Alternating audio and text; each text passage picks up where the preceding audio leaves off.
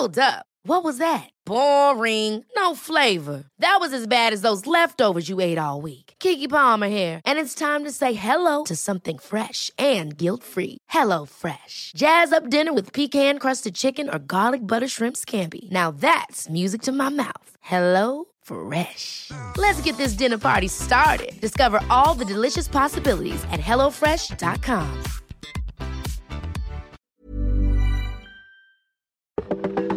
Welcome to This Date in Weather History for Thursday, October 28th. I'm AccuWeather.com's Evan Myers.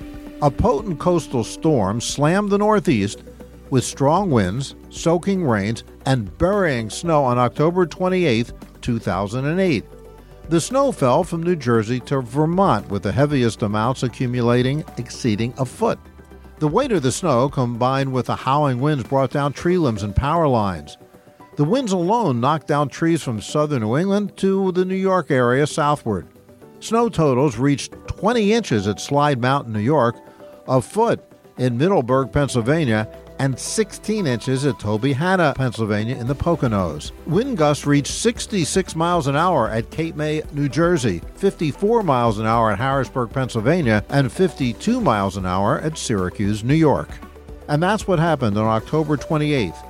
Be sure to tune in tomorrow for a brand new episode and find out what happened on this date in weather history. Listen to Weather Insider every weekday for a discussion on trending weather news. You'll get detailed insight into major weather events and learn the why behind the weather, gaining knowledge on terms like what's a nor'easter. Just subscribe to Weather Insider on your favorite podcast platforms today. Ever catch yourself eating the same flavorless dinner 3 days in a row? Dreaming of something better? Well, HelloFresh is your guilt-free dream come true, baby. It's me, Keke Palmer. Let's wake up those taste buds with hot, juicy pecan-crusted chicken or garlic butter shrimp scampi. Hello Fresh.